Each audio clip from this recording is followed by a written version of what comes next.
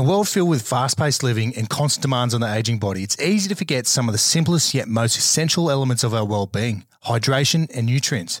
As you know, when I'm not in the studio recording a podcast or in the gym or out in the scrub hunting, putting rounds downrange, I'm somewhere in the world on a security gig, putting in the hard yards, ending up on TikTok. So the legends that get some keep me advancing forward Jocko fuel supplements. More specifically, I've been smashing the Jocko Hydrate sachets, which helps me replenish my electrolytes and other critical vitamins while boosting energy and supporting recovery. Also, just like my kids, my appetite for veggies goes as far as hot chips from the Colonel. However, every morning I'll mix a scoop of Jocko Greens, Jocko Creatine into water, which helps me supplement my lack of and delivers all the nutrients for better gut health, immune support, cognitive function, and physical performance. And not to mention, tastes bloody good. So head over to www.getsome.com.au and use the code ZeroLimits all in caps for a discount. I'll leave you with this for the day. Hard work, clean fuel, stronger, faster, smarter, better. Let's go. 5-1.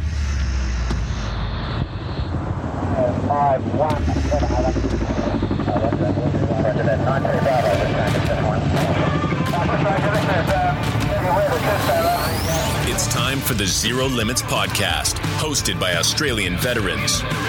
Chatting with high-charging humans with hectic stories from around the world.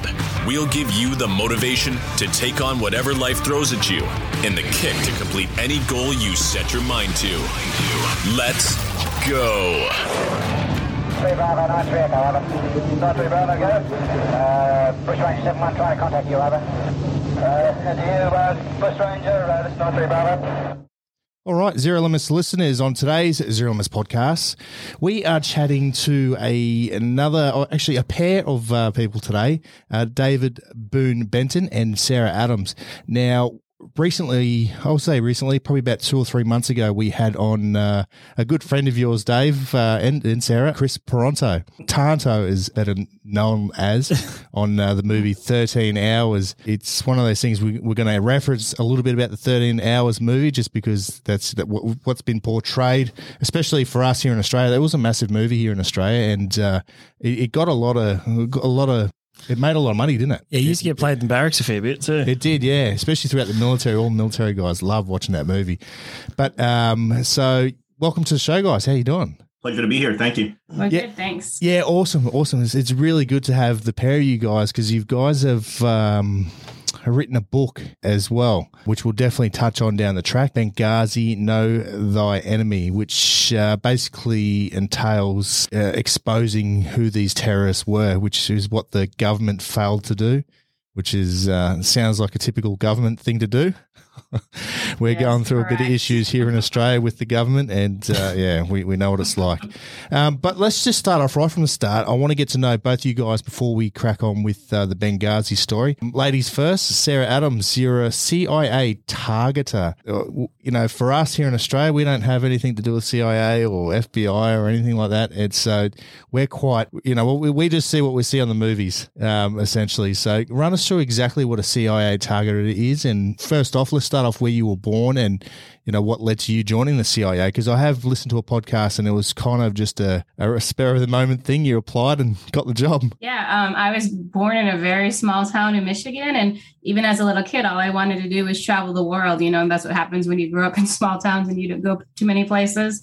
But yeah, as you joke about, when I went to grad school, I did a degree, and my thesis was on Kashmir, which at the time seemed really cool. But then at the end of my program, as I was getting to the point where I have to apply for jobs, I was like, oh my gosh, I have like a degree in Kashmir. What am I going to do with my life?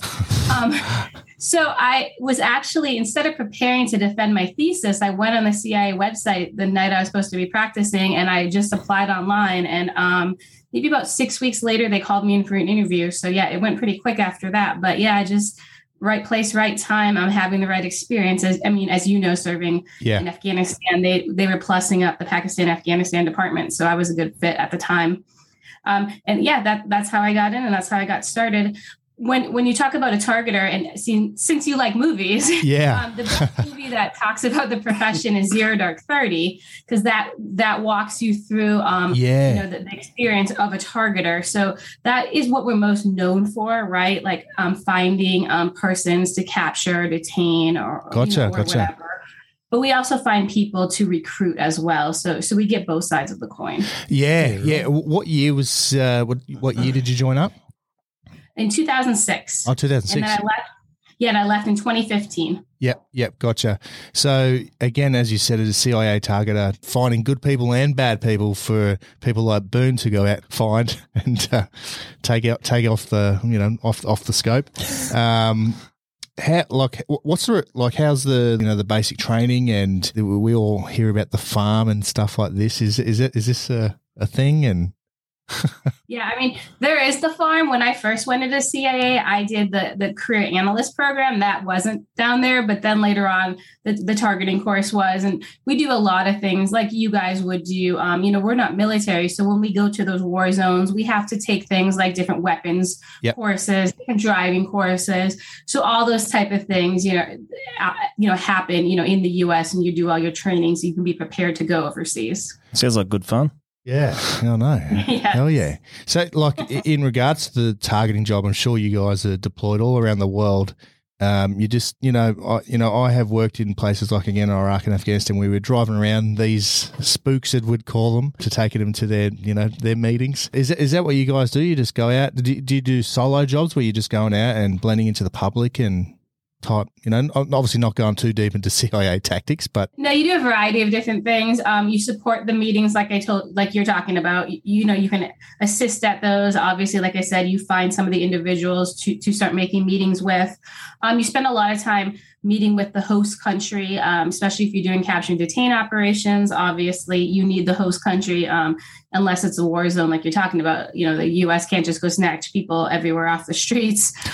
It's a lot of liaison relationships, and just getting to know, the local forces or your local counterparts there. Yeah, gotcha. One big difference, though, unlike an analyst, like a targeter is operational. They are in the field. Gotcha. They are running around with the guys. So yeah. So when you're looking to build relationships with the local people to get information, what would be the type of things you'd be looking for just to kind of establish that base contact initially? Yeah, when I'm talking about the locals, it's actually with the local services. Yeah. So either the local police, the local intelligence services, maybe the Ministry of Defense, depending on what country you're in. Just to be successful, the best operations are ones where you both get wins from it, right? So the person is impacting the U.S. in some way, and then they're impacting that country in some way. And the best that you can prove that to them, the more successful you're going to be. Yeah, right. Yeah, right. That's interesting. Now, just moving back to your younger days, family, have you got a big family, and is there any prior history of military or CIA? Yeah, definitely no CIA, and maybe, right? They just didn't tell me. I'm yeah. My dad's father served in the Navy for his career. One of my younger sisters, I have 5 siblings. One of my younger sisters joined the Army, the U.S. Army. She was a veterinarian.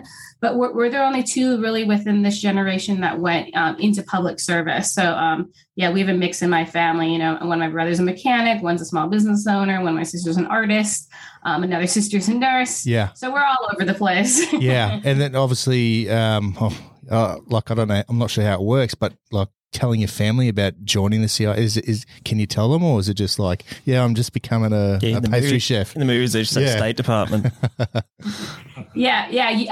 Early on, I didn't tell many people, and I was able to tell, but then there became a part of my career I wasn't able to. Now I've obviously done the legal approvals to say it. Yeah. But the funny part is, so I did lie then. And my mom actually believed me. She thought I worked for the State Department, which made the joke really funny. And so my brother came out for an awards ceremony, and she sent him a bunch of texts did you meet Hillary Clinton? Because she was Secretary of State at the time. And he's like, why is she asking me if I met Hillary Clinton? I said, I think she doesn't know I work at the CIA. So we made jokes about it. It was pretty hush-hush. I didn't tell too many people. Yeah. Well, what was your makeup job? What did you do? Sorry, what did you say you were doing? State Department, just paperwork? Yeah, I mean, at the time, I said, hey, I wanted to move on to, she knew I was CIA. And I said, yeah, I just want to change from CIA and go work policy and kind of go work on some, foreign affairs issues and, issues overseas that the U.S. is involved in. And she's like, yeah, that's cool. I would totally do that. That's crazy. And then meanwhile, you're out there just targeting bad guys. That's so cool. That's so cool. How long is the training process to become a targeter? Yeah, it's about pretty much most of the CIA's programs about 4 months. I think the case officers go about 6 months, but it's a good chunk of time. And mostly it's so you can understand, how everything's done in-house, right? They hire the best talent. Now they just want you to apply things the way, they do it administratively. Yeah, gotcha. Like within that select group of people, is there just different genres of people, different, I guess, nationalities, and just everyone can blend into different areas type thing? Yeah, it can be a mix. Like when you go in your actually first week at the agency, they put you in with every single person. So they could have been hired as an accountant, any job there. So your first week, you get to meet people from all across the organization. Obviously, there's tons of diversity within the CIA. It's really like about 50% men, 50% women. It's a pretty great work environment, actually, for women. And then after that, when you finally go into those long-term programs, then you're only training with people in your exact discipline. Yeah, right. What's the success rate for training? Because I imagine with all the movies and that, it'd be pretty competitive. You'd get thousands applying for one role, surely. Yeah, well, actually, to get into the CIA, it's very competitive. They get about 10,000 applications a month. Yeah, wow. And then depending on what program you go into, some obviously like case officers, a lot more people fail just because it's quite the critical job.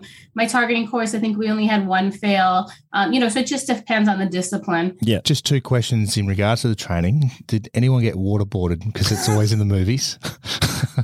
They always waterboard their own CIA staff. I don't know. It must be a movie thing. It's definitely. Yeah, I never was waterboarded. The most that happened is I was like locked in a trunk and had to get out. But that was right. That's still pretty cool. Been watching too much Jack Ryan, maybe. Yeah. All right. And then, so once you got your targeting, once you become a qualified targeter, what was your first? Do you remember your first deployment or first gig? Yeah, well, I'd actually been working. I went into agency as an analyst, so I did the targeting course kind of in real time. So I actually just kept staying and working on my account. So I was working in the Pakistan-Afghanistan border region. And then after that, as you guys are aware, I moved to Libya and then I worked Iranian operations. Yeah. Gotcha. All right, Dave, mate, let's crack on with you, mate. Again, previously we spoke to Chris and he's got an extensive background and obviously you do as well within the US military. So let's start off where you were born, mate, and run us through your childhood as well, how you work. Because generally for us, most of us military guys, we're not the smartest human beings. That's why we join the military. Especially us grunts. Yeah. So mate, run us through it. Yeah, I grew up in the Midwest of the United States in a place called Ohio. And I grew up like most of the kids around my age did, running around in the woods, playing with BB guns, watching G.I. Joe, thinking I was a ninja. So. Yeah, nice, mate. Yeah. Mate, did you have any family history within the military? I had a huge family history of people serving in the military, from uncles, fathers, brothers. It's just something that we did. Absolutely. Yeah, right. And any like within the last 20 years of this, Oh, absolutely. Yeah, right. Yeah. And so actually, no, you're right, mate. You're right. I say actually, my brother and I served together for a long time. Oh, yeah, right. And then we actually served together in the intelligence community as well. Oh, yeah, wow. Yeah, right. So what year did you join up, and like what was the process? You just walk up to a recruiter and just say, mate, and obviously we know for a fact here in Australia it's just literally one number. You either choose the arm you want to go into, and then that's it. Whereas the US, it's kind of like a little competition. There could be like the Army, Navy, Air Force, all in one line, and they'll fight to get you. Used car salesman. Yeah, it's like a used car salesman trying to sell their service. So I had the luxury of being able to talk to several family members who served in all the different branches in the military. So I knew that I wanted to go to the Marine Corps, and my older brother actually went a year before I did. So it was real easy for me. I just went straight to the recruiting station, talked to his recruiter, and said, "Hey, I'm 18. I'm ready to go. Put me in." So it was actually pretty easy. Yeah, right. And that's it. So you sign up, you get in, and then you head to basic training. How did you find basic training? Actually, I was disappointed, but I knew what was going to go on. I knew the games they were going to play. At the time, I was a amateur fighter, so I was very physically fit. So it wasn't a challenge physically. It was just the games you played mentally. Yeah. Yeah, I was actually kind of disappointed with boot camp. Yeah. Yeah, right. And how long did that go for? 3 months. 3 months. Yeah, right. Far out. And then 3 months you move on to, what's the next step from there? Marine Recon? Is that? No, I was a Marine Scout Sniper. Marine Scout Sniper, sorry. Yeah, so what's the process from there? Because, again, just referencing Australian military, you do your basic and then you head on to your specific style of training. So if you're going infantry, armoured or whatever, is that similar? It's very similar. So some of it's changed since I got out. But you go to Marine combat training, which they don't do anymore. And then after that, you go to the School of Infantry, where you learn what you're going to be, whether you're going to be a rifleman, mortarman, whatever it is. Yep. So then after that, you go ahead and go to the fleet. Yep. So how did you find the Scout Sniper training? Was that intense? So even before I got there, I ended up going to the regular infantry, and I was there for about 6 months. Yep. After I was there, I did a deployment overseas. I came back, and then you have to take a selection course to go to the Surveillance Target Acquisition Platoon, or what we call the Scout Sniper Platoon. Yep. So that's when I took the selection course and was accepted. Yep. And that first deployment, where was that to? Japan. Yeah, right. And how did you find that? Was that your first time out of the country? It was, and it was actually a very good time. Yeah. We got to go to Japan, Korea. Usually we go to Australia. Yeah. That trip got cut short, so we never made it to Australia, unfortunately. What happens on those top style deployments? Obviously, it's not like going to a combat zone. Is it just like you're stationed at a barracks and you just working normally? So a lot of it's more of like force projection, especially for like the Pacific area. So it's more of a show of force, but you'll do a lot of training. A lot of interoperability exercises with other foreign militaries, strengthening those ties, with our allied nations. And it's basically just a lot of training. Yep. Yeah, right. And sorry, what year did you enlist? 93. 93, yeah, wow. 93. A long time. I think it was before you were born, Lockie. It's about 3 years before I was born. Yeah. Old man. Yeah, Lockie's new generation army. They're a bit weird these days too. Just going back to your Scout Sniper training, how long is that training? And obviously that's a specialized side of things within the Marines. It is, and there's a lot to it. So you go to the platoon after you pass the NDOC, and that's where you really learn how to be a sniper. When you actually go to Scout Sniper School, which is about 3 months long, you don't really learn anything. It's more of a test. Yeah. So you learn everything you need to know before you get there. But that's just one of it. So we have a basic course. We have an advanced course. We have a mountain or high angle course. We have an urban course. So it's not like you just go to, the basic sniper school and you're prepared. That gives you the basic MOS. But after that, there's a whole lot more you have to learn. Yeah, right. Of course. Yeah, definitely. Especially all the different types of sniper rifles. I thought, what do we use? The Barrett? Yeah, Barrett. That's a 50 cal. In the Australian Army, it's pretty. Yeah. Otherwise, I think we use about 3. Yeah. There's not H&K. Many. Yeah. It's not many. In regards to the sniper school, how good did you become as a shot? Were you like a crack shot? Is it because there's different levels, isn't there? Isn't it different levels where people get classed? Well, that's in the regular Marine Corps. You have different rifle qualifications. Yep. Marksman, sharpshooter, expert. Yeah. In order to even be qualified to try out for the Scout Sniper Platoon, you have to be an expert. Oh, yeah, gotcha. All right, so you must be a good shot. I'm okay. So you finish your Scout Sniper. From there, what happens? You get posted to a battalion? Is it battalion? What do they call it? Sorry. A platoon. Platoon, sorry. Yeah, platoon.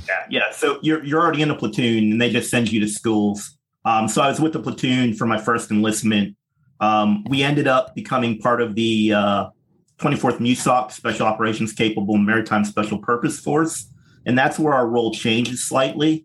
And we go to another school, which is 3 months long, which is we call the Reconnaissance and Surveillance course, the RNS course. And that's basically close target recon for in extremis hostage rescue. Yeah, right. Yeah. Did you get any deployments as a Scout Sniper? We did. We deployed several times. Yeah, right. Where to? All over the world, actually. Yeah, nice. Far out. So up until obviously 2012, where everything changes, what were you doing? Like, were you in and out of the world, around the world, and deploying? So I stayed in the Marine Corps from 93 to 2000. So after the Scout Sniper platoon, I actually left. Yep. And then I went to a full-time CQD platoon. Yeah, right. Where we're responsible for in extremis hostage rescue. After that, I actually got out because there wasn't a lot going on in the world, not for the military. Yeah. What year was that? 2000? Was that 2000? Yeah, far out. So then I actually went into law enforcement and became a SWAT cop. So I did that for a little bit until after 9/11. Yeah. And after 9/11, just like everybody else, I wanted to get back at it. I tried to go back to the military. And while I was doing that, I actually got called by the Department of State. And then I ended up going to the Department of State and deploying to Afghanistan. Yeah, right. So just going back to your police side of things, how was that process getting into the police? Is that quite easy? So it's not easy. It's very competitive. Yep. It's not easy per se, but it's not very challenging after coming from the military and all the things I did in the military. Yeah. Yeah, gotcha. And then whereabouts was this? This was in Georgia. Georgia, yeah, right. And how'd you find that being a police officer coming from a fighting force to a political customer service force? Yeah. It was culture shock. Yeah. It took an adjustment. Yeah. Oh, yeah. That's crazy. And then you decided to get into the SWAT side of things. Again, that's stepping it up to the next level. How long did you spend in SWAT? Well, I was in law enforcement total, probably for about 3.5 years. Yeah. Actually, I walked right on to a SWAT team after I graduated the police academy, and it actually pissed a lot of people off because normally you have to wait for 2 years before you've been eligible to try out. Yeah. Yeah. But because I had a relationship with these guys while I was still in the military, I had special preference, but it didn't go over well because a lot of people didn't like it. So is there usually any kind of like selection course for SWAT teams or anything like that? Yeah. Yeah, right. Yeah, cool.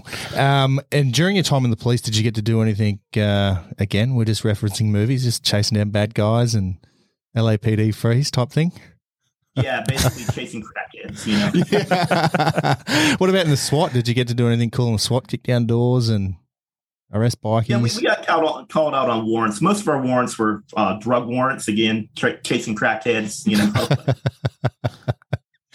Oh, America. I love it. Whole different level of threat over there, but everyone's got a gun. Yeah, that's it. Compared to over here. As Lockie was just saying, everyone in the US, like I spent a lot of time in the US. I spent probably about 6 months a year in the US for work, and everyone's got guns. It's crazy. Like it's which some are legal, some aren't. Yeah.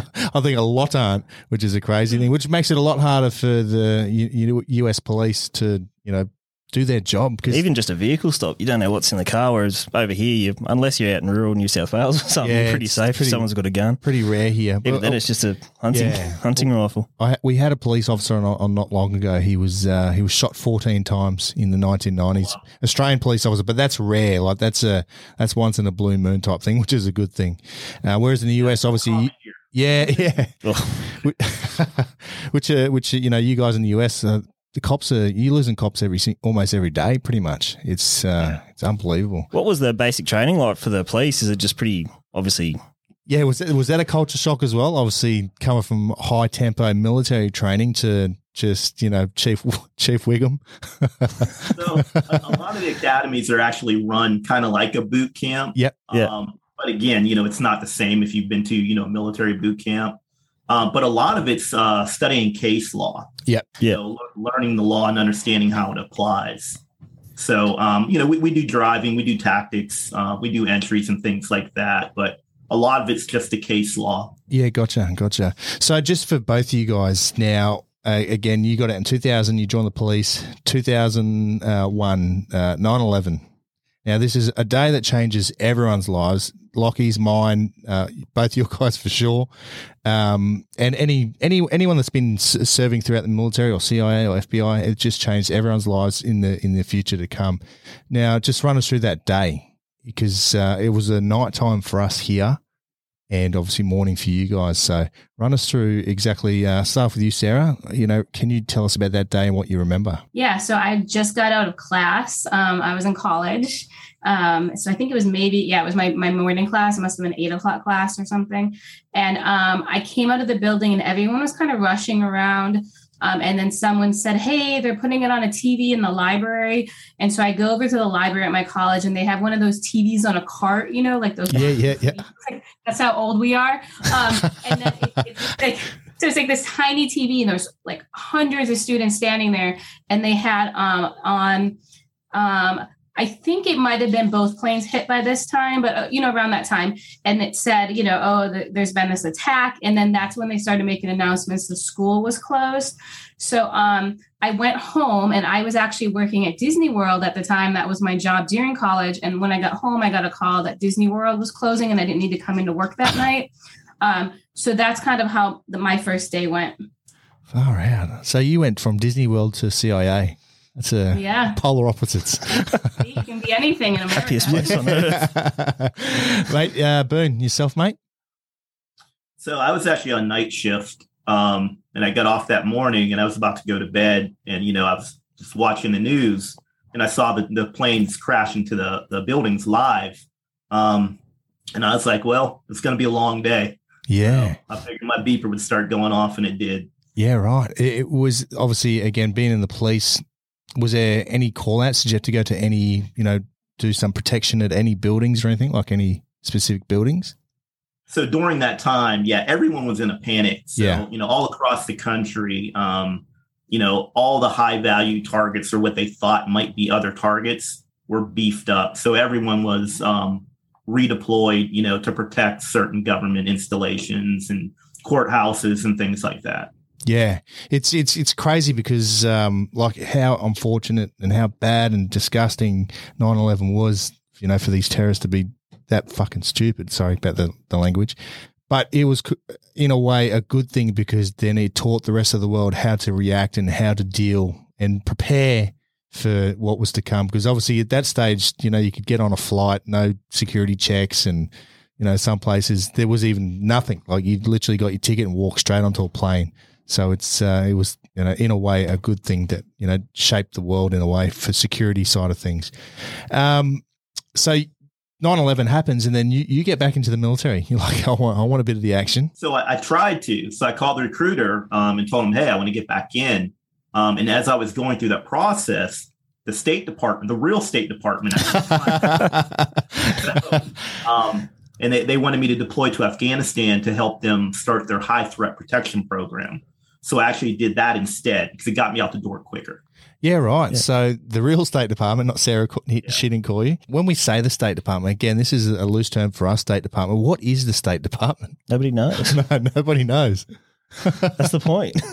The State Department in the United States, those are our diplomats. Those are our diplomats that go abroad throughout the world, and they represent America, but in a host country. Gotcha. So they're direct representatives of the president. Yep. Yeah, gotcha. So you deploy with them to Afghanistan, providing protection? Yes. Is it a company, or is it you contracted to the State Department as a contractor, kind of like GRS with the CIA?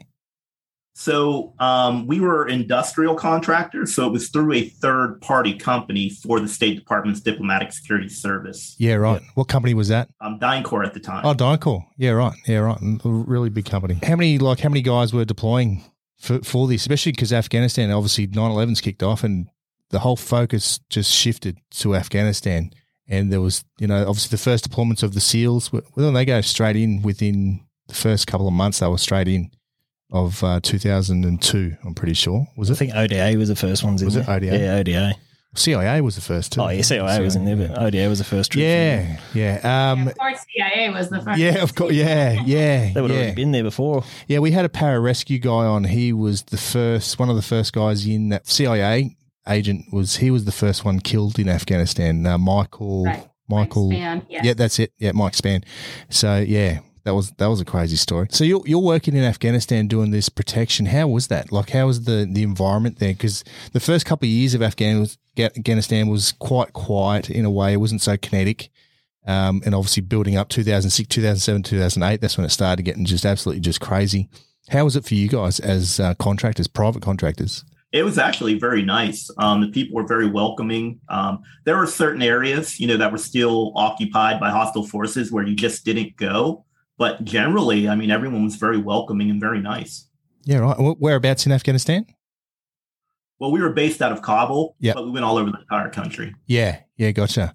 It was when you say Kabul, were you at the now, or I shouldn't say now, the U.S. Embassy, where that was, in that location there? No, we were at the old embassy, which no longer exists. Yeah. Which was right next to the new embassy. Oh, is it? Right? Yeah, right. Yeah. And what year was this, sorry, when you went over there? 2002? This was 2002, 2003. Yeah, right. Straight in the early days. I left Afghanistan. I was there a couple of years ago at the Australian Embassy, and it'd be interesting to see who's sleeping in all those beds right now, especially the US Embassy. That was a great embassy. We used to go there for pizza night, get some pizza, and obviously that's where we got our bootleg beers as well.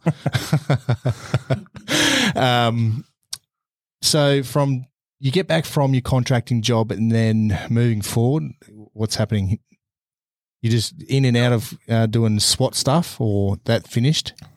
No, so I continued to be a law enforcement officer when I was home, as a reserve, but I also continued to deploy. Yep. So I deployed to Afghanistan, I deployed to Haiti, I deployed to Iraq, still with the State Department.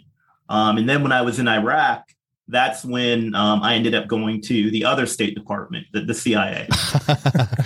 Yeah. Yeah, right. So you moved on to the GRS, which is the contracting group for the CIA. So yes and no. So there's not a lot of information about GRS. Yeah, we know that. Yeah, GRS is a part of the CIA. It's a unit within the CIA. Yep. There are staffers and then there are contractors. There's different ways you can get there. Yeah, gotcha. So technically you were CIA. I work directly for them, yes. Yeah, gotcha. So GRS and Ground Branch, are they separate entities or? They are separate. Yeah, yes. Yeah, because you read them. Oh, I'm a mad book nerd, but you read about them a lot, and it seems like they just cross paths a fair bit, GRS and Ground Branch. Well, we come from the same places, and we have guys who will go over to Ground Branch. Yeah. And a lot of the guys know each other from the military, but they are two different missions. Yep. Now, during your early days of contracting, did you get into any contacts or any ticks or anything like that? Just, baptism by fire? Oh, definitely. Yes, all the time. Yeah, right. So how Iraq in the early years. Yeah. So when was the first year you went to Iraq? So the first year I went to Iraq was 2004. 2004, yeah, right. So it was starting to... Yeah, starting to get kinetic. Starting to get a little... And was that in Baghdad, like predominantly out of Baghdad? We were primarily in Baghdad, but again, we were all over that country. Yeah. When did they start building that embassy in Baghdad? The new one? Yeah. I'm not sure. I left Iraq before that was built. Yeah, gotcha. I think they started to break ground around 2005 or 2006. Yeah, right. That's massive. And you've seen the area. That embassy is massive. Another place where you get our bootleg beer from. That's crazy. So up until 2012, you're just in and out, just doing contracting for GRS. So you're one of the seasoned guys when it comes to GRS for, moving forward to Libya. Yes. Yeah, right. Just back to you, Sarah. Now, you're in and out of countries around the world. Was there any time where you felt unsafe or anything got a little bit hairy? One time I was tailed going home. That was pretty stressful. Really, it was more the fear of what could happen than things directly happening to me. Obviously, I lived in town when I was in places. I didn't get to live on military bases or on compounds. So, I had to drive around town on my own, go through checkpoints, those type of things. And that can be, a little stressful. Obviously, I spent time near Afghanistan in another country, and there was a lot of attacks, and unfortunately we lost some Americans in those attacks, so it was a pretty crazy time. Just so much uncertainty. Yeah, right. Yeah, a lot of people wouldn't realize you live in town. No, that's scary. You're locked in the compound on base. Yeah, I know, locked in a compound protected by GRS. You're out in the just living in some unit. At least the rent will be cheap. Yeah. I had a big house, and it was guarded by just these two young guys from another city that had no military background. And the first day I met them, one got nervous and dropped his gun, and I'm like, "What's going on here?" These are local guys. Yeah. Yeah, not Americans. Yeah, They're great guys. But I used to joke with them, if someone comes to take me, like, shoot a bunch of shots in the air before you run, so we had all these little jokes. And for yourself, did you have to carry, obviously you probably did, just carry whatever you wanted? Well, it depends on where you were. Yeah. Actually, in the capital of this one country, for some reason, we weren't allowed to carry. So I actually didn't have a weapon, but in other parts of the country I did, which is strange. So yeah, it unfortunately is based on the policy of CIA or State Department at a given location if you can carry weapons. And then of course some of it depends on the country's policy too. So it does change if you have a weapon or not. Far out. Did that get ignored a fair bit by a few operators? Surely. Not really, but there was a huge suicide attack when I was there that Americans died, and so people did ask to carry guns, and it was denied. And then I'd say about half of our staff flew home and they left tour early because did they? Yeah, right. Which is a fair call. Fair enough. Fair call. Coming up to Libya, have you been to that part of the world before? No, not for work. I'd only been to Africa on vacation, as I had a friend that served in the Peace Corps in Africa, but I had never actually been to the continent for work. Yeah, gotcha. Just for both of you guys now, I'd like to move on to this 2012 side of things, because it was just again, we only can reference what we've seen from the movie or from reading the books. What was the whole sole purpose for the Libyan side of things? Obviously, you got an ambassador out there. What was happening in Benghazi at that stage, or Libya? Well, most of the stuff going on in Libya was just preparing for this post-Gaddafi world, right? I mean, when Gaddafi was in power, you really couldn't do anything in the country. So it was building just networks. During the war, so many things got destroyed, even like the phone networks, for example. There wasn't like border security. You went in the airport, there's no one to like stamp you or put you in a system or anything. So a lot of it originally was rebuilding, making relationships with the new government is what the U.S. government was focused on. As you can imagine, though, with those security vacuums, the terrorists were also pouring in, taking advantage of those same issues within the country. Gaddafi was killed. How long wasn't long before, was it? Yeah, so he was killed in the end of October in 2011. The revolution started in February of 2011. Yeah, gotcha. How bad was Libya with Gaddafi in control? I mean, it was really interesting.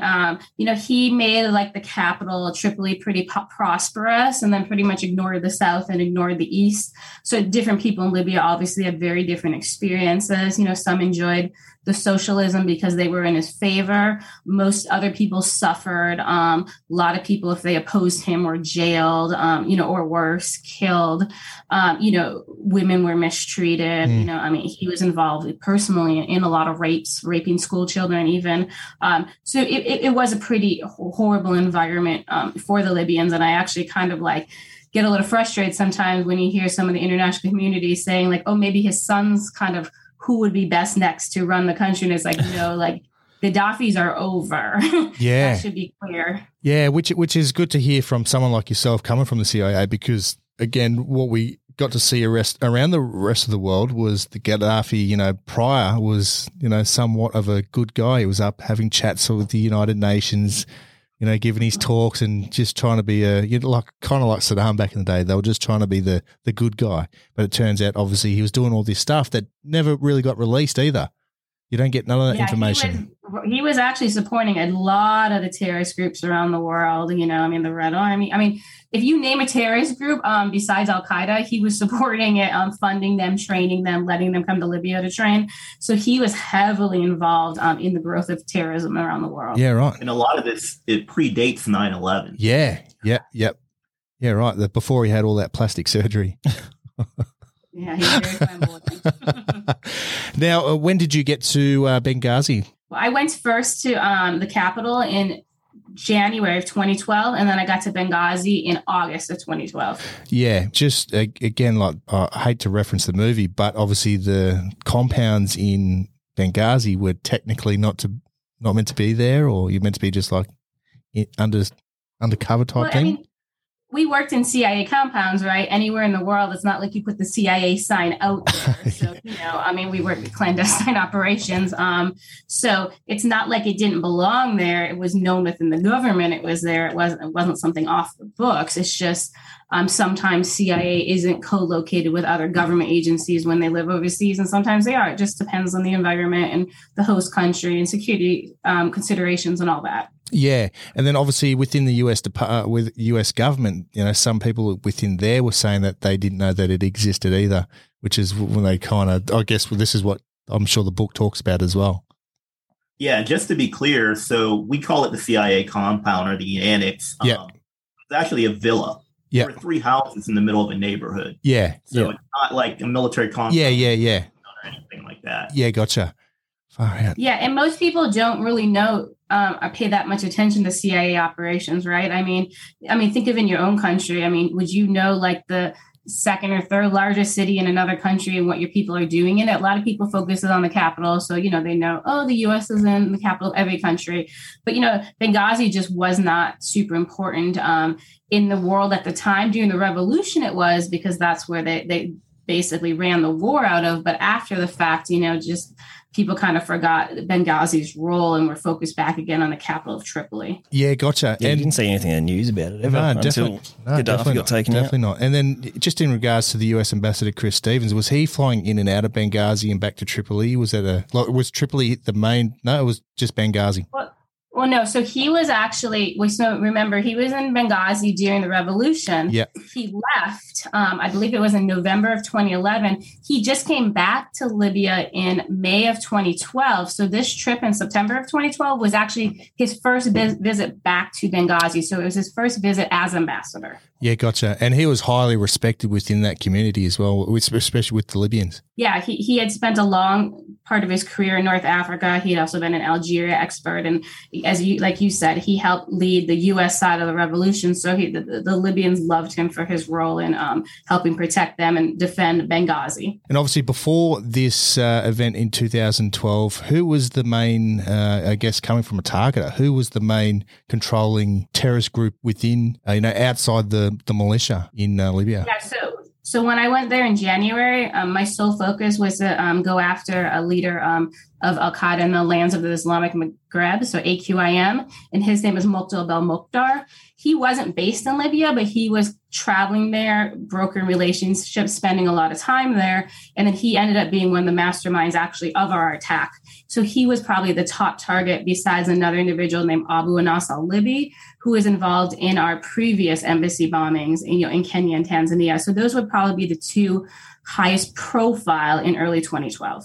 Yeah, gotcha. Yeah, something you mentioned also, which is actually in the book, which kind of clarifies it. You mentioned terrorist group and militia. Yeah. So a lot of these militias actually were terrorist groups. Yeah. What he brings up just really quick. Yep. During the revolution, they made militias to fight, right? But you could be a part of Al-Qaeda and join the militia, if that makes sense. So the militias did not care. They actually wanted terrorists to join because terrorists had the weapons training. They had training in war zones, etc. Because Libyans actually never really had that experience unless they actually were members of their own army. Yeah, gotcha. And just quickly, how well were they funded, these militias? They were very well funded because they were funded by, obviously during the revolution, it was bootstrapped, but by places like Qatar, right? So you had to get all the money in the world. After, though, they were funded by the government of Libya. So the guys who attacked us from militias, they were funded by the government of Libya. They're still funded by the government of Libya 10 years later. So they have a lot of funding. They're also funded by Turkey, and unfortunately, they're funded by NATO. Yeah, far out. So during that time in Benghazi, while the revolution was happening, was there a large threat to Westerners at the time, or was it kind of a surprise when the things started to happen, or was it expected, an imminent threat? Not during the revolution. During the revolution, the militias were actually fighting the Gaddafi regime. Yeah. So obviously NATO supported that. Yeah, right. Yeah, and then when we were in Libya throughout 2012, it got increasingly dangerous against Westerners because the Islamists wanted to take control of the country, and they actually realized, the only way we're going to be able to effectively do this is push the Westerners out because it's their influence that's stopping us from implementing Sharia law. And if we allow them to be here, their influence will affect how our government's formed. Yeah, gotcha. Now, Boon, mate, on to you. So coming up to Libya, you're in and out of the world, Iraq, Afghanistan. You're a seasoned veteran. You've been in probably 100 gunfights. Mate, how did it come up, that job? Does it just come up across the desk? Mate, you're getting posted to Libya for this long? No, like we're assigned to certain areas for a certain amount of time, and then they move us to other areas. During that time, it was just my turn to be assigned to Libya. So that's where I ended up. Yeah. Did you know any of the guys before you turned up there? Oh, yeah, definitely. Yeah. We've all worked together for a long time. Obviously, Tonto was one of them. Yeah. Actually, Tonto and I started working together back in Iraq when we were with the State Department. Oh, yeah, right. Yeah, right. And then we both ended up, at the agency later, not at the same time, but later, working certain areas. And then we ended up in Libya, in Benghazi together as well. Yeah, right. Have you guys got any photos together? Definitely in those earlier days. I'd love to get a couple. He takes a lot of photos. He does. Yeah, I'm not really a picture guy, so I don't, but I'm sure he has a couple. He does love a photo. So you get to Benghazi. How is it? Look, again, I don't want to reference the movie, but I have to. They're cruising up in cars, and there's militia pointing guns, and people are pointing guns back, and there's predator drones and everything, apparently. So for the most part, we attempted to blend in. Obviously, we lived off the local economy. We lived out in town. So we were just part of the backdrop for most of the time. It started off good, but it increasingly started to get worse. So the majority of the time, it wasn't an issue going through a checkpoint. It just depends on who was in charge of that checkpoint. Yeah. Because, again, not all the checkpoints were controlled by the same militia. Yeah. The majority of the time, though, it wasn't a problem. But then as it became more hostile, as attacks increased against many Westerners, not just us, the Brits, several other NGOs, it started to get more aggressive. Yeah, and I guess for yourself, you would have been used to it coming from Iraq or Afghanistan where, each different tribe, especially in Afghanistan, different tribes run different checkpoints. And then in Iraq, it was different militias running different it was a bit of a pain in the ass sometimes getting through checkpoints because you had to show different passports and different everything to get through places. Now, how was it? Like, what were you guys doing? Were you just rolling out and arming up SUVs and taking people to meetings and... Yeah, we were out in town a lot, but actually, we're not really in up-armored vehicles a lot. It really depends on what we're doing. The majority of the time, we just try to blend in. So we might just be in a regular car sometimes. And then other times, if the threat warrants, then obviously we can get an up-armored vehicle. But up-armored vehicles tend to stand out sometimes. And did GRS, do they arm you up to the teeth? You just get to choose what you want type thing, or do you just... We don't get to choose what we want. Yeah. But we have a decent supply. A committee that will choose the best weapons that we need. Mm-hmm. And we have the best weapons that we need for our mission. Yeah, gotcha. And look, from what I understand, from what Chris also spoke about was, some of the main efforts were weapons buyback in Libya and Benghazi. Man-pads, I think that's some man-pads. And that's what they wanted to do. They wrote a lot of newspaper articles on it.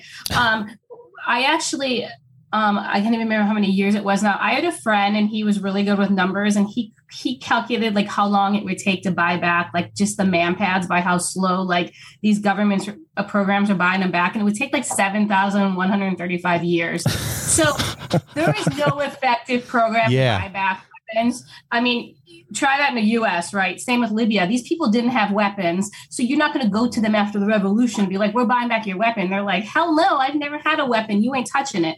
And that's the mentality. Yeah. There are programs like that we do all over the world, not just Libya. But like Sarah's saying, they had warehouses of not only AK-47s, but tanks. Mortars, man pads. They just fought a revolution. And they yellow cake. And Chris kind of indicated that, even when there was a buyback, those weapons were just redirected somewhere else. Can't comment. Up until September 11, 2012, did the mood change within the city? Was there any... you know, obviously combat indicators, again, coming from, you know, combat side of things, you roll through a town and it starts to get quiet or things, you know, seem a bit off. That's when you know things are about to kick off. Was anything like that? So a lot of things changed in the city. Obviously, there were increasing attacks. Red Crescent was attacked. The British PSD was attacked. The American consulate was attacked indirectly, but it was attacked.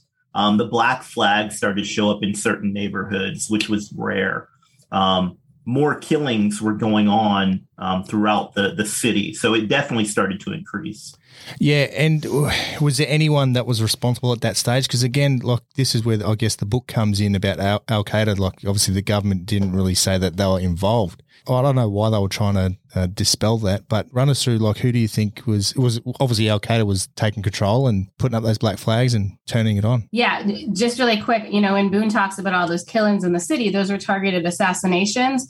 Those were established by Al-Qaeda. Remember when I brought up Abu Anas al-Libya, who was involved? Yep. He actually set up the assassination cells in Benghazi. Another then terrorist named Sufyan bin Kumu, who had been at Gitmo, he set up the assassination cells in the eastern city called Darna. So the assassination cells were set up and ran by Al-Qaeda, and then they would report back to Al-Qaeda, and they were mostly assassinating any Libyans who wanted to join official Libyan government services. So like to join military services, police services, intelligence services, be a judge. They were killing them so they could not get in the way of implementing Sharia law. Yeah, gotcha. You referred to the movie. There's good in the movie. There's good in the book, 13 Hours. But it's just the perspective of what the guys were going through at that time. Yeah. It's not the totality of the circumstances. So our book has the benefit of hindsight in connecting the dots. Of course, at that time. So one of the other things that was happening, excuse me, Al-Qaeda was moving into the country. Al-Qaeda was establishing training bases and training people and moving more people in. We didn't know this at the time. And then you were asking, you know, well, why did they try to change that narrative? One, it was an election year, both for the United States, but also for the Libyans as well. And one of the things that our current administration said was Al-Qaeda was on the run. They were no longer a threat, where in fact, they were actually thriving right there in the area of Benghazi. So what was their objective, like strategic objective getting into Benghazi? Yeah, well, at first it was actually training terrorists, and the terrorists were mostly likely going to go fight in Syria. So they're actually setting up Benghazi as one of the key terrorist training locations, you know, in the world was their hope. They did set up a base. They started in late 2011, but they had a base in Benghazi by the time of the attacks. And then a very senior former Al-Qaeda in Iraq fighter, Abu Bakr Hakim, was actually leading. He was like a French Tunisian terrorist. He was leading all that training for Al-Qaeda in Benghazi when we were there. And then he was involved in attacking the consulate as well. You're right. So for you, Sarah, now I understand that you were flying out of the country. You were heading back to Europe somewhere, in Germany or? Yeah, I was going out for like a one-day meeting. So I went up to Europe. And then on the morning of September 11th, and then I kind of came back the next day. So I missed the attacks. Oh, I shouldn't say this, but you timed it right, I guess. Yeah. Actually, you know, I was questioned by U.S. Congress, and they actually asked me if I found out about the attack. Bullshit. Far out. And don't trust anyone in Congress. They government strikes again. We don't do that. And when was the first time? You two guys met? We met in 2009. Oh, so you already knew each other previously, and you would have known all the other guys as well, I guess, through the network. We all worked together in other places, to include Tonto as well. So yeah, we were a team that was well familiar with each other. Yeah, I knew probably about a handful of people when I got to Benghazi, but I knew of a lot of people because, like I told you earlier in the year, I was also working in the capital. So I knew most of the personnel who at least were sitting over in Benghazi because I worked out of our main station. Yeah, gotcha. Now, Boon, let's run through that day. How was the mood? Obviously, the morning of September 11. Run us through that day, mate. How was the mood during obviously you wake up in the morning, you boys are just, you know, big Ty is just throwing his tie around on the outside apparently. That's what Chris was saying. Video games, So that. So actually, Tonto and I were on QRF for the rest of the teams. So we were actually just sitting in the room playing video games. Yeah, nice. What game was it? Just for listeners. Has to be Call of Duty. Call of Duty. Oh, yeah. Hell yeah. That's how we get all that training done. So you guys are just relaxing, just kicking back, and there's no, obviously, again, no indication completely of what was going to happen. But, run us through the rest of that day, just as running as per scheduled. There was no real indication, no specific threat, but there were a lot of indicators that something could happen. And it was on 9/11, so obviously, we're always expecting something to happen. In Benghazi, it was never when, or it was never, if, it was like when. When is it going to happen? But we didn't have any specific intel saying, hey, at this day, at this time, this is going to happen. But we were always on alert. Yeah, of course. Coming up to, what time did the attack kick off? About 9:40 local time? Is that correct? Yep, 9:42. Yeah, so you obviously got the annex, and then you got the compound where the ambassador was staying. How far? That's about a kilometre, was it? It was about a mile. A mile, sorry, yeah. And how many guys were protecting the ambassador's compound? So normally there was only 2 to 3 guys over there, but because the ambassador came in, they brought in 2 other additional State Department guys. So they were actually beefed up a little bit than what they normally were. So I think they had about 5 or 6 guys over there at the time. There was no military within any of this, was there? Isn't there normally U.S. Marines that are part of the protection for ambassadors or no? So, excuse me. If it's a established embassy, yep, you'll have Marines, but the Marines aren't there to protect the embassy. That's usually a local guard force. The Marines are there to destroy classified information. Oh, yeah, right. That's their sole purpose. Yeah, gotcha. Now they can be a response force, but that's not their main goal. Yeah, right. There was none of that in Libya at the time at all. Yeah. In regards to when you talk about response, if there was US Marines there doing this destroying stuff, if they had to, would the response have been a little bit different? Yeah, it never would have happened. Yeah, they would have stopped the assault before it started. Yeah. That's a Marine pride. Remember, you're asking a Marine this. Yeah. Yeah, gotcha. Yeah, mate, so let's just run through you. So the attack kicks off at the ambassador's compound, and you guys are just hearing this all over the radio, and your CIA boss, what was it? Station chief. Station chief. What's his name? Bob? Is it Bob, is it? Yeah, he's a chief of station. Yeah. Sorry. What was he like before this? Obviously, what he's portrayed to be as, and what Chris was talking about him, he was not very liked and not really competent to be out there to start off with. So, yeah, if you look at it, he wasn't a bad guy. I actually got along with him very well. I didn't have any issues. It's like anywhere, personality. Sometimes you butt heads with people. Sometimes you don't. Him and Tonto butted heads all the time, which isn't unusual. I didn't have any issues with him, but he was grossly incompetent. He had no business being out there at all. But he wasn't an evil person. He was just incompetent. Just incompetent, yeah. Which is, there's plenty of those people around. Yeah. Especially the government. Yes, far. We've got our Prime Minister's incompetent at the moment. So the attacks kick off. You guys are basically stood to. You kitted up, ready to roll. Tanto's in his shorts and his Mickey Mouse shirt. And you're ready to go, but they're telling you to stand down. Is it just because of the incompetence that he was telling you guys to stand down because he didn't want you guys to get, No. So they were delaying us. They were delaying us because they were trying to get February 17 to come help. We didn't want February 17 to come help, one, because we thought they might be involved. And as we found out later, in hindsight, they already told us they were never going to come help us anyway.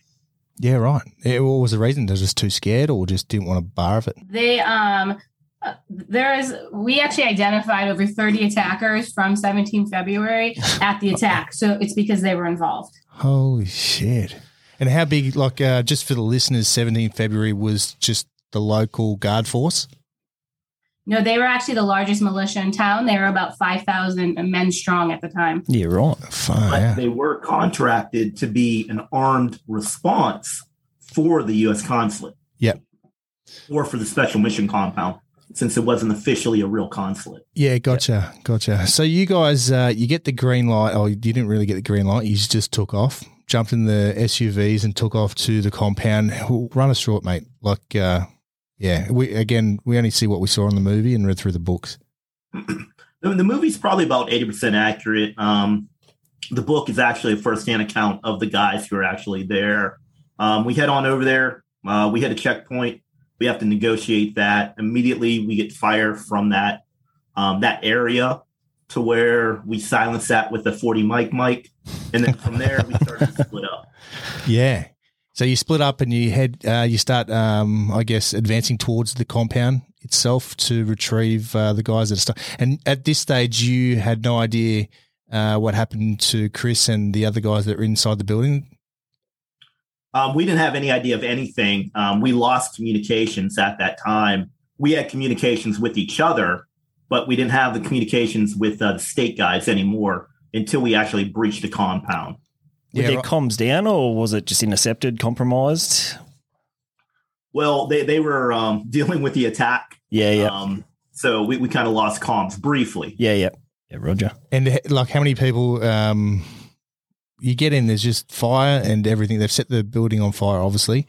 How many people are inside this compound? Because there's people everywhere, isn't there? There is. So it's definitely chaos on the compound. There was a minimum of 80 people on that compound, if not more. They actually set fire to 2 buildings. They set fire to the security building where the local guard force was, and then they actually set fire to Ambassador Stevens' villa as well after they couldn't get into it. Yeah. The thing is, for me, we know that obviously the militia went in and did all this, and then did they disperse when you guys come in, and then the pro-Libyans come in? Because obviously there's the pro-Libyans that dragged out Chris Stevens. Yeah, so what actually happened was when we were engaged the first time, when we were at that checkpoint, once we launched those 40 mic rounds, that actually scared the terrorists enough to where they actually started to flee the compound. So by the time we got to the compound, most of them already left. Yeah. They weren't leaving, though. They were just, flanking us, if you will. Yeah, and when those friendlies pulled, the ambassador out, that was almost 4 hours after that initial attack. There were no terrorists left in the compound. It was, just local Libyans kind of being nosy, seeing what was going on, trying to, see what happened, look at the fire. Even the looting was done by then. So this is well past any of the fighting. Yeah, and sorry. Oh, go ahead. So for you, Sarah, you've done your 1 day trip. You're on your way back into Tripoli, or I'm not doing the attacks. I don't come back to Tripoli until the attacks. The next morning. Sorry, that's right. Yeah, sorry. Yeah, right. The timeline gets convoluted sometimes to where people confuse when Ambassador Stevens was actually found. Yeah. As Sarah was saying, all the terrorists were gone. We were gone. The attacks actually started on the annex well before anyone was actually found Christopher Stevens, unfortunately. Yeah, gotcha. So you guys at the ambassador's compound, at what stage, how long do you think you were there before you head back to the annex? We were probably there for maybe an hour. We had to locate all the Americans. We had to clear all the buildings to make sure that no terrorists were still there. And then we attempted to recover any remains that we could. We found Sean Smith. Unfortunately, we weren't able to find Christopher Stevens at the time. So we assumed either he was taken or, we just couldn't find his body. But we knew if he was still within the villa, there was no way he could have survived. Yeah, gotcha. So you guys, you grabbed Sean Smith and you guys head straight back to the annex. Well, we attempt to. But before we could head back, we were actually attacked again. Yeah, right. And how were those contacts? Were they decent firefights? Were they just No, they were short, intense but very short.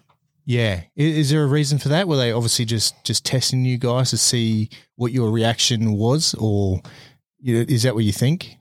Maybe. I just think that when we responded, it wasn't the response that they wanted. Yeah. So it wasn't in their best interest to push the issue. Yeah, gotcha. So you get back to the annex, and then how long is it before this next, the actual attack, on the annex kicks off? It was probably 30 to 40 minutes. Oh, I shit, think not the first long. attack was around midnight. Yeah. And it was just a firefight, was it? Do they coming in waves? So we actually saw them come in, and we weren't sure if they were friend or foe. We attempted to deconflict. We attempted to make sure that it wasn't Feb 17, which, again, we didn't know was actually the enemy at the time, but we had a pretty good idea. But, again, we didn't want a blue-on-blue situation. So we actually saw them show up, take positions, and start probing our positions, trying to figure out where our positions were. And then one of them opened up with small arms fire, and then that's when we responded. So what were your guys' ROEs when you first got in the country? Was it just protect yourself?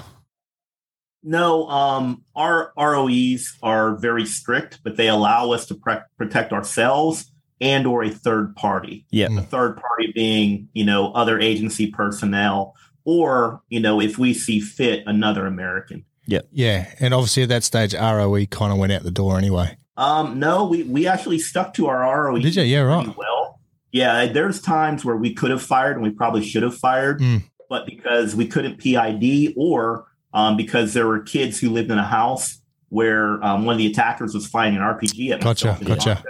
that we waited to fire until we got a better angle. Yeah. So we actually stuck to our ROEs pretty well. Yeah, right. And so you guys are just in the fight for your lives all night long for 13 hours essentially. And you guys are based all on top of these annex buildings. So we had staged positions that we could fight from that were reinforced.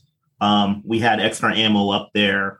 It was just a contingency plan, just in case our base ever was attacked. So at what stage does the mortar attack happen? Again, how did they target it? Was it already a pre-planned targeting? Did they have these coordinates already, or was it done on the night? Did they call in fire? Was it bracketed in, or did they have a direct hit? The mortars was the last stage of the attacks, right before the sun was coming up, still kind of twilight. So we had what we thought were attackers who were attempting to get coordinates throughout the night. We had guys on foot. We had a vehicle go by. In hindsight, I think they already had the coordinates. Surely they would have, yeah. Yeah, especially once we found out who actually did the attack on the annex, which wasn't the same people who actually attacked the consulate. They were actually two different groups. And they didn't bracket at all. They were extremely accurate, which makes us believe that they had the coordinates anyway. And all the targets that were hit, there were actually 6 mortars fired very rapidly. And it could have been from 2 different mortar teams, not one mortar team. And they actually hit our skiff, where all our classified information was and where all our leadership was. So they knew exactly what they were targeting. Yeah, gotcha. Was it 81 mil? I actually don't know. Not sure. Yeah, I believe They were, believe it was. Yeah. But I've never got confirmation on what it was. But we believe it was 81 millimeter mortars. Yeah, right. Have to ask that. Yeah, I'm a mortarman. So. So prior to the attack, did you have locals working at the annex? Or was it just solely Americans and contractors? No, we had a small local staff that provided external security for us. Yep. But it wasn't very big. And as soon as the attack started, or actually before the attack started, they all left anyway. So in hindsight, do you think they were compromised and that's how they got the locations? Were they gaining intel or anything? No. And your interpreter, was he real? Was this guy real? He was very real. He was real, yeah. Was he as badass as he was in the movie? Yes, he was. He was, yeah, right. He was probably the baddest dude there that night. Yeah, right. That's cool. And so when that mortar attack happened, that's when was that when Tyrone Woods and Glenn Doherty was that when they were both killed? Yes. So we actually were attacked from the far left flank, which didn't happen the entire night. It's the first time they tried to hit us from that from that flank.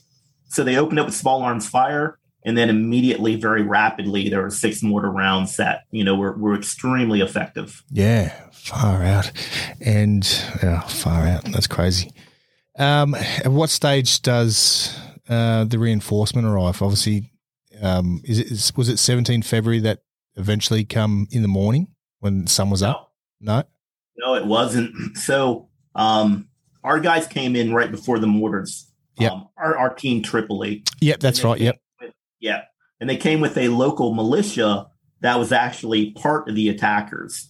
So we were actually rescued by an undercover military intelligence unit who worked for Gaddafi. That's crazy. That's crazy. So they were in, I can't believe that. I haven't heard that before. We wouldn't know who's anybody. Yeah, far out. So you guys, so the reinforcements come and then eventually you guys ship out, move out to an airfield to get extracted. Is that what happens? Yes. Yep. So we get to the airfield and then we load up all the base personnel, all the non-shooters, and then all the wounded. We put them on a private jet and then send them back to Tripoli. Then the rest of us waited there for a Libyan C-17 or C-130 to take the rest of the shooters back, and then the remains of our fallen. Yep. And when do you guys find out about Chris Stevens? So we actually found out, I found out on the way to the airport. The base found out a little earlier. That information just never passed to me personally. Yeah. So he was taken, they thought he was still alive when he was extracted from the building and they took him straight to a hospital. Is that correct? That is correct. They thought he was, but he wasn't. Yeah. And it's, so they took him to the hospital and like, how long is it before you guys found out where he was or the government, US government, did they head out? How does it work to go get him after all this has happened? Sure, I can do a little bit of that. Yeah, of course, yeah.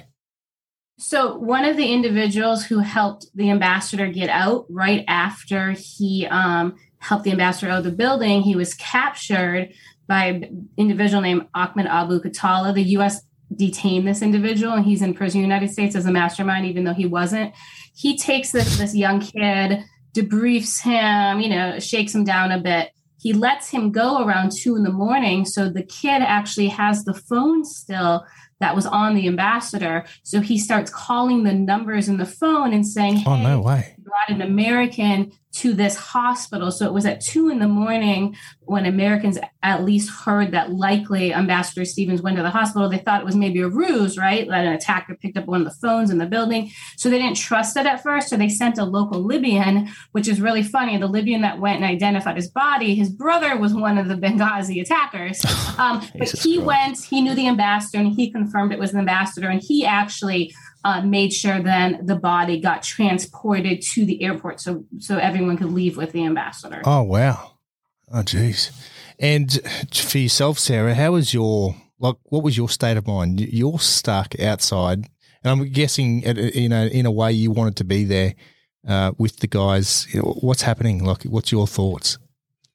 Yeah, well, it was really interesting because that morning I went to the embassy in the country I was in, and nobody had been told yet the ambassador was dead. So I told our deputy chief of station, so he's number 2 in the country, and I said, hey, the ambassador's dead. We lost Ronan Bub. You need to fly back. I'll handle these meetings. And he said, nah, I'm going to go for dinner. I have dinner plans tonight. I'm just going to stay here. That was my first interaction. Then I get into the embassy and none of the State Department know. And they say, oh, we're praying they find the ambassador. So kind of all day I just kept my mouth shut inside the embassy because I didn't think it was my place to actually tell them because Boon and Tig had told me on the phone that it happened, but it actually it went to senior levels, but most other people weren't entirely clear what happened to the ambassador. So I was just very quiet about it, led my meetings that day, and then I headed back to Tripoli. But I missed them. So when I got to Tripoli, they were already gone. Yep, gotcha. Yeah, right. Now, I guess this leads on to the reason why you two guys are, here on this podcast is to talk about the book, the self-published book. And when we talk self-published, is there a reason why it's self-published? Because no one else wanted to take it on? We got some weird responses. Of course, we got a lot of people being like, oh, it's too political. We got people saying the story's already been told. I said, well, then name some of the attackers because nobody can. We had someone say we only had an alt-right audience. So in the U.S., that's like super far right-wing. And I said, no, that's not the audience. Like Americans care about terrorism on both sides. Don't give me that crap. So we thought, hey, we don't want all these outside influences because this wasn't a book. We actually did a 7-year investigation and we were going to put it into our book about our time in Benghazi. Mm-hmm. So we wanted to keep complete control of the process. We were still adding updates like a week before we even released it. So it gave us the opportunity to give the most up-to-date version of our investigation too. So that's why we chose just to keep the control and not be influenced or have to go with a crazy book company who will put out a Benghazi book, right? Yeah. And obviously the book is about identifying these people that, coordinated the attacks. Exactly. So it's not like Sarah said, we didn't write a book on the attackers. Yeah. We put our investigation into a book. Gotcha. And you guys self-funded this investigation as well. And we still are. It's still open. Yeah, right. It's still open. Yeah, right. So we've gotten about maybe between 125 to 130 of the names. We know at least 150 were there. So we're trying to get as many of the names of the attackers as humanly possible. Yeah, awesome. And what's the end goal for these names? Is it any government's going to do anything about this, or are we just going to send the punishers out there? The whole idea is to get the people behind it to really push, put pressure on their elected officials to do something about it. So the attackers that are in custody, we want access to them. We want to debrief them. We want to extradite them to the United States so they can stand trial.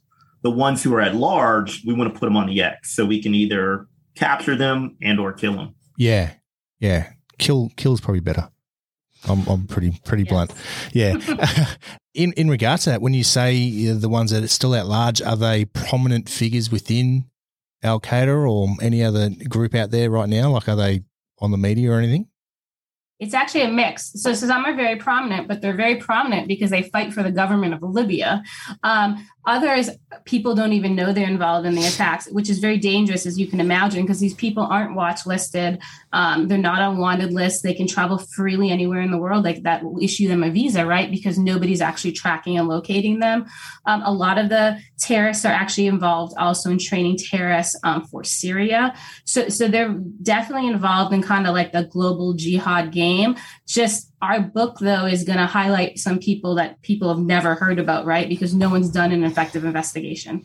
Yeah. And so does the book cover anything else? Like, we're definitely going to get a copy because Lockie's a book geek and we collect and read the books from all our guests. Is there any other information regarding the US government in a way? Because obviously it was a bit of a fuck up on their behalf for not responding. Well, we don't really go into the DOD response because the Benghazi committee that I worked on did a really good job of that. And it really isn't important, right? Like, the DOD failed.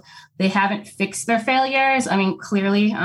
So we can't do much about that. We want to keep the focus on the attackers. So basically what we do is we walk through each attacker. We give you his photo. We give you his true name. We give you his nationality. We give you his jihadi background. And then we actually give you his current status. Yeah, right. He's alive, detained, at large, deceased, and there's some that just we can't even find. And so we actually lay that all out. So another agency, you guys focus on the U.S. We're not even actually that focused on the U.S. bringing justice. Yeah. We're happy if it's the French, the Algerians, the Emiratis, anyone. The Australians, you guys want to go. Yeah. We really don't care who does it. We don't think our government has done it. So we did this and released it so other governments also have the information. Yeah, right. Yeah. I wonder if there's a way you could do a crowd fund and build some money up and just put some bounties out there. I'm sure you'd get that done privately. Yeah, we could probably get bounties. We definitely can get bodies to send in. 100%. Yeah, sign us up. we'll take that. Yeah, right. And how, when it comes to these terrorists, they're right around the world. All these people that you're targeting, this is your job, CIA targeter. Boon, you've got the best person to help you find these people because far out. Definitely one of the best targets. It was just yourself, mate. You'd struggle. I'll tell you what. I definitely would. Yeah. Trying to find them on Facebook. I know what us infantry guys, our targeting indication's pretty crap sometimes. We just shoot where we think there's an enemy. So it's good to have a CIA up the guts. Yeah, just fire. It's all in the same direction. Yeah, so and we try to highlight what you said, that they actually fight around the world. So we talk about if they fought in Afghanistan, it's in the book. If they fought in Algeria, it's in the book. If they fought in Iraq, it's in the book. If they went to Syria after the attacks and fought, it's in the book. If they were involved in other attacks that killed Americans or Westerners. It's in the book, different kidnapping operations we put in the book. So yeah, we want to prove to people, hey, this isn't some local guys that got out of hand. These are longtime seasoned terrorists. Some even go date back to the Sudan era when Bin Laden was there before Afghanistan. Yeah, right. That's how old and historic these networks are. Wow. And far out. That's crazy. I just lost what I was about to say. So have you had any trouble with, like, obviously self-publish, but basically jumping through hoops for the CIA? Yeah, did they have to prove? Because with military books, don't the DOD have to pretty much red pen everything that you do, and you can say this, you can't say this? I imagine it'd be even worse for the CIA. Yeah, so or State Department. We had it approved by the CIA Review Board, the Publication Review Board. Yep. They actually weren't too hard on us, surprisingly. Yeah, right. But we also had it cleared by DOD as well. Yeah, right. Yeah, I guess because, again, the information you were putting there was just about, targeting terrorists, not the US. I actually work for the DOD. So you only have to send a book to an agency if you worked for the agency. So we work for CIA and then I work for DOD. So we unfortunately had to put it through two processes. Yeah. So it made it go extra long. Yeah, of course. Yeah, right. And again, as I said, you guys the book just talks about terrorism and finding these guys responsible, and nothing about the US. I suppose if it said anything about the US government, then they were just like, no chance. Oh no, we say plenty. Oh yeah. There's some CIA dirt in there, and is there? Didn't touch it. So yeah. Oh shit. We do spill a little tea here and there, but we actually had a lot, and we cut out some of it because we really wanted to keep the focus on the attackers. There's been so many committees into State Department failures and DOD failures, and maybe not many in the CIA failures, but we want people to start shifting off the politics and say, hey, here's the actual bad guys. Let's call them the problem, and let's go after the real problem and get the root cause. Yeah. Gotcha. You don't mention Hotel Charlie at all. Hillary Clinton. I don't want to say her name because she'll get us killed. Anyway, I'll leave that out. So how's the reception been of the book going out to the public?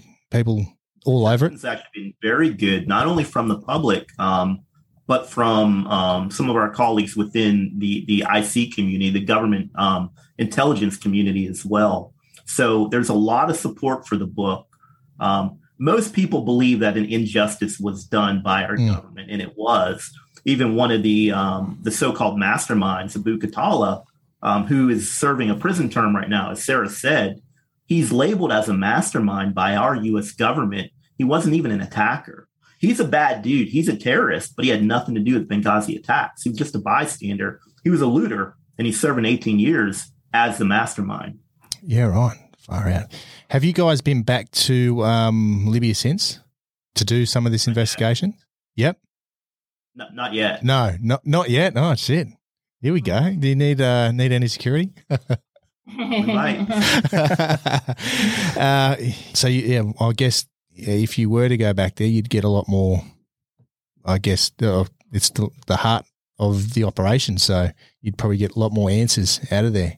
And I'm sure, Sarah, you'd have a lot of contacts within that area too, good and bad. The really interesting thing, though, that we've alluded to a couple of times is the fact that our terrorists now fight for the government of Libya because they never created an army, so they pay our terrorists to fight for them. So the problem is the U.S. backs that government. So even if we were to go there, we would probably have to work with the opposition to the Libyan government, who's General Haftar, because the U.S. and NATO are aligned basically with the terrorists in Libya. Unfortunately, it's a huge policy failure. So even if we went there, we couldn't make much traction without basically our president or someone very senior in our government changing our Libyan policy. Yeah, right. And is there a current U.S. establishment in Libya, or is it all? That's it. Failed state.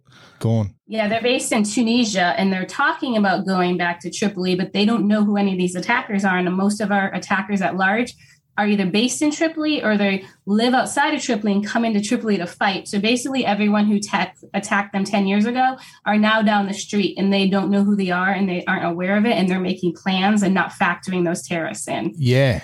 Oh, far out. So, yeah, this will make it just a little bit hard for you guys to go back there, and a lot more dangerous. Well, it's dangerous for everyone. like Sarah alluded to, like a lot of these guys aren't on any watch list, so they can travel freely. They can come to the United States, they can come to Australia. Yeah, right. There's nothing stopping them from doing that because, again, they're not on a watch list, so it's not like they're known terrorists who can't travel. And a lot of them aren't just Libyan. Like a lot of these attackers, 2 of our attackers are Canadian. One of our attackers was German. Another one was Swiss. So they're not just Libyans. It's not just a Libya problem. This is core Al-Qaeda, and they're thriving in that environment. And they're still a threat to everybody. Yeah, another thing, too, when you talk about the threat, when our attackers fled after the attacks, a lot of them, as we brought up quickly, they went to Syria. They actually fled the country on official Libyan passports in fake names. So the government issued them passports prior to the attacks. So they could flee. So this is how much we can trust the government of Libya. So think about if they're doing the same thing as the Taliban. They're issuing terrorist passports to terrorists, and nobody's doing anything about it. What are you doing? Like, it's crazy because we don't get a lot of this information. Again, we only get what we get to see on the media and obviously fake news. So it's great to hear the actual story, especially from someone from the CIA like yourself, Sarah. It's absolutely incredible. And Boon, awesome, mate. So we've been talking for almost an hour and a half now. It's been just so good, like super insightful for us as well. Again, we're avid readers. We've read, we're definitely going to read this book 100%. We've read 13 hours and watched the movie, obviously. And this fully gives like the big picture. Obviously, there's only so much you can put into a Hollywood movie. And just quickly on the movie itself, how well, you said probably about 80% was correct? It's probably about 80% correct. Again, like you said, they don't have a lot of time to explain everything. Yeah. So it really was a perspective of what the guys were going through on the ground. They did take some liberties where they combined characters or they deleted characters, and then they changed the actions of some characters for that personal connection. For example, in the movie, everything that the character Jack did was actually Tig on the roof. Roan and Jack went to Buds together, so they had that connection. So they wanted that in the movie. Mm-hmm. But Jack was actually on a different rooftop. Roan was actually on the rooftop with Tig, Oz, and Bub. Gotcha. And how was your actor, David Denman? How did he go? Did he play the part right? He did okay with some of the mannerisms. But I wasn't hanging around reading books while the rest of the guys were like working out in the gym and doing stuff like that. He did pretty good with the mannerisms. Yeah, gotcha. So again, we've been speaking for a good hour and a half. It's been so great. And so we've got a couple of just final questions just to tie it up. And actually, before we do, where can the guys, our listeners, find the book? Obviously, just on Amazon, through any bookstore online, pretty much?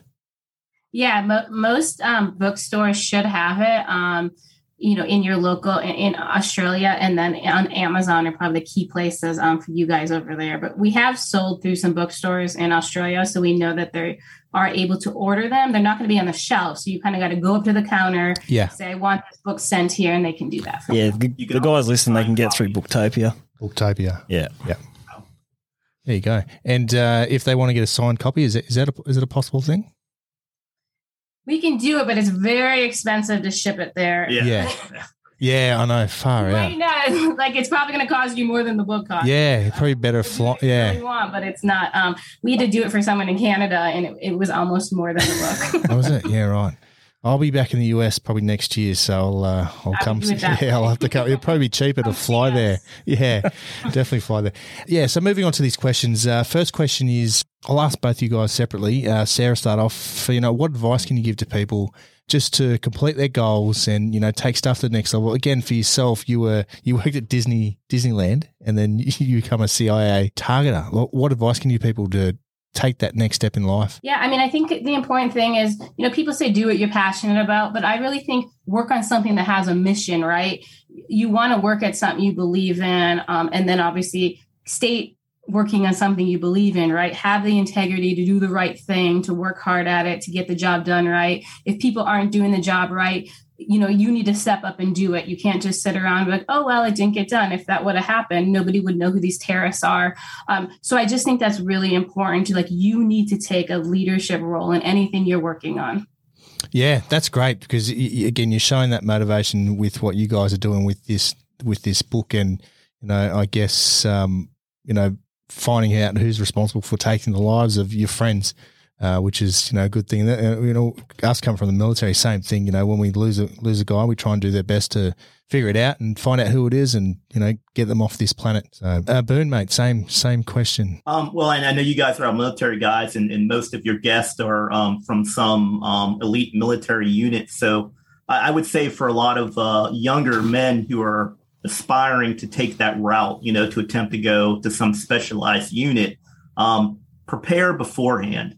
It's one thing to have the will and the mindset, to want something, but you have to prepare in order to actually achieve that. And a lot of guys don't do that. They'll show up for a selection course and they want to be there really bad, but physically they're not prepared for it. Mentally, they're not prepared for it. So do your homework ahead of time, be educated on what you're trying to do and what your goals are, and then prepare physically beforehand to actually achieve those goals. If not, it's probably not going to happen. Yeah, no, exactly right, especially when it comes to fitness as well. I think that's one people don't realize that once you get into, even try out for anything, it's generally fitness, especially within the military. And those, being a scout sniper, that would be all about fitness. You're running up hills. And I did an attachment with snipers in Afghanistan. Far out, they put me to work, that's for sure. Second question, what is the plans for the future? Sarah, start off.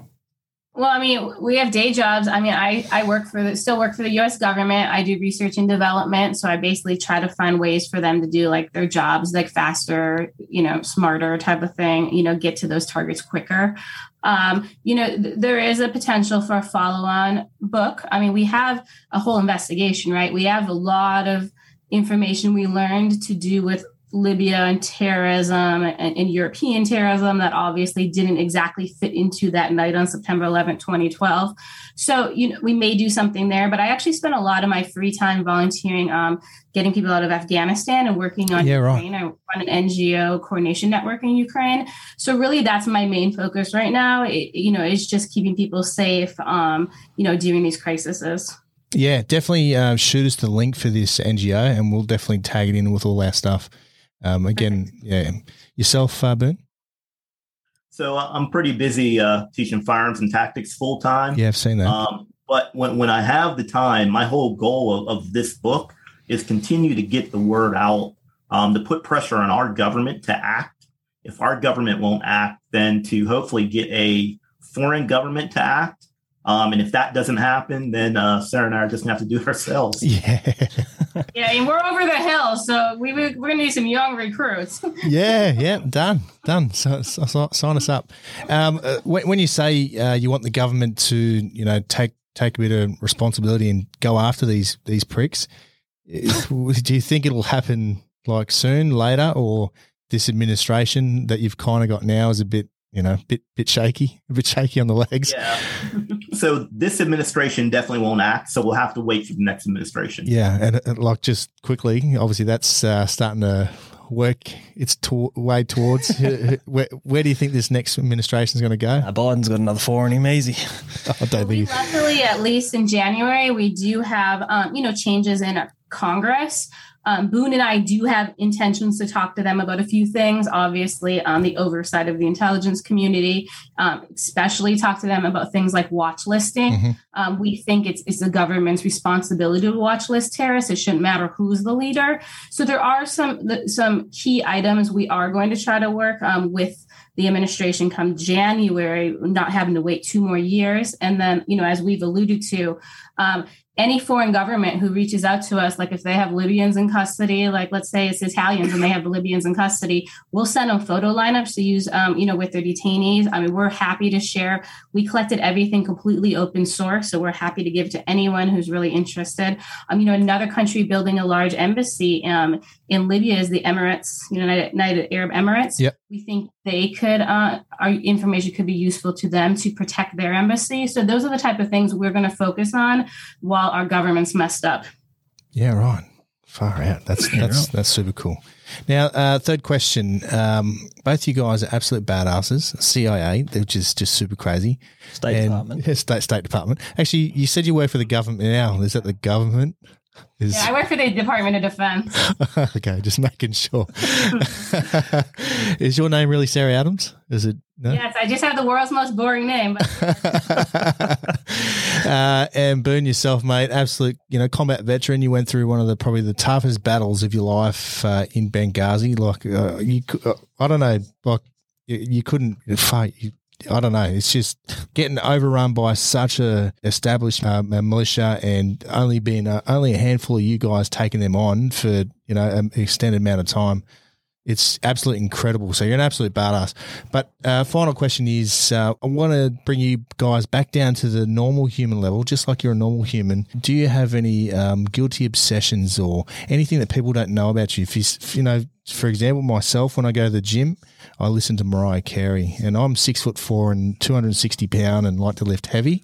And for me, it just brings me, I don't go nuts. It just mellows me out, and I just lift some heavy weights. So we'll start with you, Boon, mate. I'm sure you've got something. I absolutely do. It's not a secret. So I'm addicted to Chick-fil-A sweet tea. Ooh. I don't know if you guys have Chick-fil-A there, but I've had it. Yeah, because you can buy the gallon. Yeah. Oh, I've drunk one of those whole things, and I felt so sick the next day. It's so much sugar. But you're right. They're pretty good. Is that it? That's all you've got? Those chicken sandwiches. I've got more, I'm sure. Yeah, the chicken sandwich is good. Yeah. I've got Mariah Carey on my playlist too. So there you go, mate. There you go. We can train together. Sarah, yourself? Actually, when I work out in the gym, I listen to the most inappropriate rap ever. So you and I NWA. Yeah. Anything like that, I would not want my neighbors to hear. Walls. But really, like, I guess my main obsession is ice cream, but it's really funny. I used to be obsessed with milk. And when I was getting my background check to go in the CIA, I had one of my kind of bosses at the time, like the FBI came and we're doing our background checks, and they asked her, like, hey, is there anything that, Sarah could be compromised for? And she said milk, like, to be funny. And my boss was all mad at her. He's like, you didn't take this serious. I said, well, she's kind of right. Like, I don't know if you have me a kind of ice cream when you have me in custody in another country, I might like you a little more. Yeah. I'll tell you. Yeah, right. Oh, there you go. If the terrorists are out there listening, just offer a bit of a bit of ice cream, and she'll tell you everything. Spill the beans. Now, awesome, guys. I reached out to you, Boon, and you got back to me straight away, mate. And really appreciate both of you guys coming on and giving us your time and sharing your story here in Australia. Now, if our listeners want to get in contact with you guys, they can head to. I know, Sarah, you're pretty much invisible. You're not on social media. We're actually on Instagram. It's at and then Askari Media Group. That's ASKARI Media Group. And you actually can find me. I do most of my social media on LinkedIn. Yeah. And just in true name as Sarah Adams. Gotcha. And yourself, Boon, you've got obviously your business and your personal account. Yeah. So I've got DB_Boom on Instagram. Yep. And then Threat Management Solutions. And then we're on shootingclasses.com. But that's the only social media I have. Yeah, gotcha. So if any of the listeners want to reach out and, maybe you've got some information these guys might want to use, definitely reach out to them.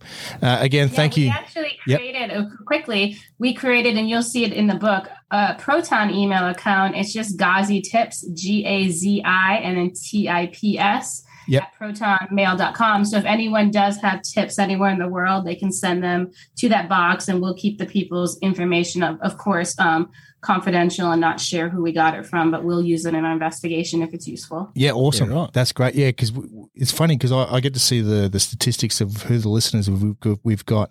We've got some ones like in Iran and Saudi Arabia, so I don't know if you're listening. They're just building packages on you. Yeah, they're probably just building packages on me. Thanks again, guys. Thank you for your time, and I'd love to catch up with you guys in the near future. Again, I spend a few months in the US every single year for work, and love to catch up and have a chat and have a beer and have some ice cream. Yeah, let us know when you're here. That'd be awesome. No, awesome, guys. Thanks again. Thanks, guys. Thank you. Thanks for having us. Wait.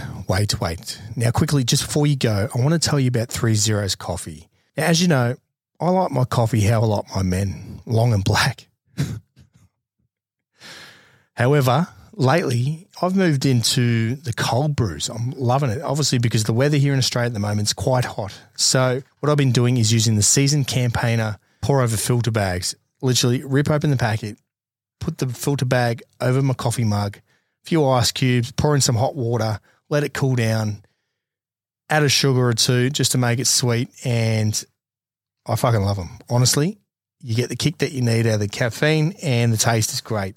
So if you want to get yourself a supply of coffee, head over to 30coffee.com.au. From there, you can choose whatever you want. You've got the beans, you've got the pour-over filter bags, you've got some merchandise.